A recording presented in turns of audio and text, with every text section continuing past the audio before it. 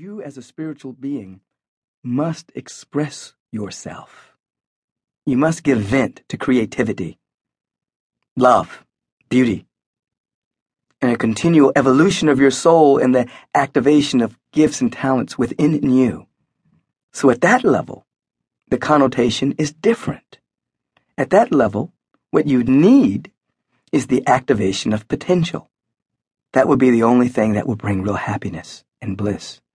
What you really need is to discover the talents and gifts within you and to share them. What you really need is to grow spiritually and release life energy. So our first few years of life, we're taught how to survive. Don't touch this, it's too hot. Don't go outside in the snow, it's too cold. Your body won't be able to acclimate quickly enough. Don't eat that, it's poison. Eat this is good for you. This type of thing. And then, as our basic needs are met, we evolve to a higher level of needs. Now, here's the deal. When in fact you feel connected on a soul level, when in fact you begin to wake up to your spiritual dimension of infinite possibilities within you, then your survival needs are easier to be met. And you don't run the risk of becoming addicted to the survival needs to the detriment of your spiritual and soul needs. You have what you need on the planet. You can be prosperous, you can be wealthy, you can have a lot of money, you can have a nice house, a car, but you're not going to be stuck there. You know that's just the beginning. For you to evolve and have all of your needs met. That is the activation of the potential within you, so that year after year you are growing, developing, and unfolding to reveal more and more of life energy. Not growing older, but growing wiser. Not growing more feeble, but growing more laser-like. Making less mistakes and allowing the gifts of your soul to be released as generosity, as love, as compassion, as nurturing, as kindness, as beauty, as whatever the art form is that you are to express. So need has a different meaning depending on what paradigm you're seeing it from. So on one level, there's the need to express. The old adage is, create or perish.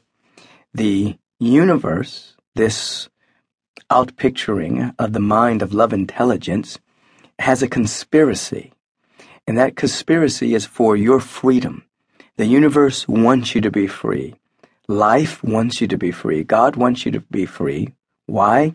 That it may loose its own energy through you. Just as it wants the apple tree to be planted in a secure and fertile ground, that it may express its fruitage of apples. It wants to express through you as the fruitage of compassion and love and kindness and beauty and generosity and abundance and all of these wonderful spiritual qualities. So the universe is conspiring for your freedom that it may express its own energy through you. And your need is to release this energy.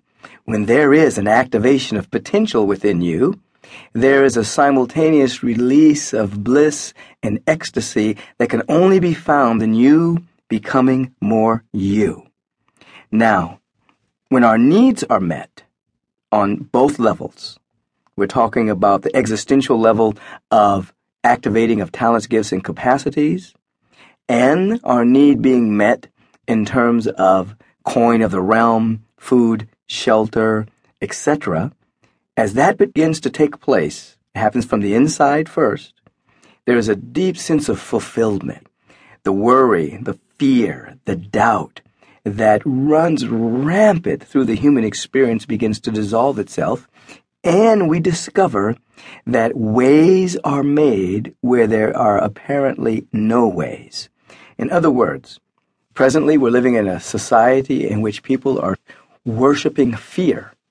They are worshiping doubt, and they're worshiping lack and limitation. And the constant conversation is about the downturn of the economic cycle and all of the ramifications of that. And people are worshiping this whole dynamic of worst case.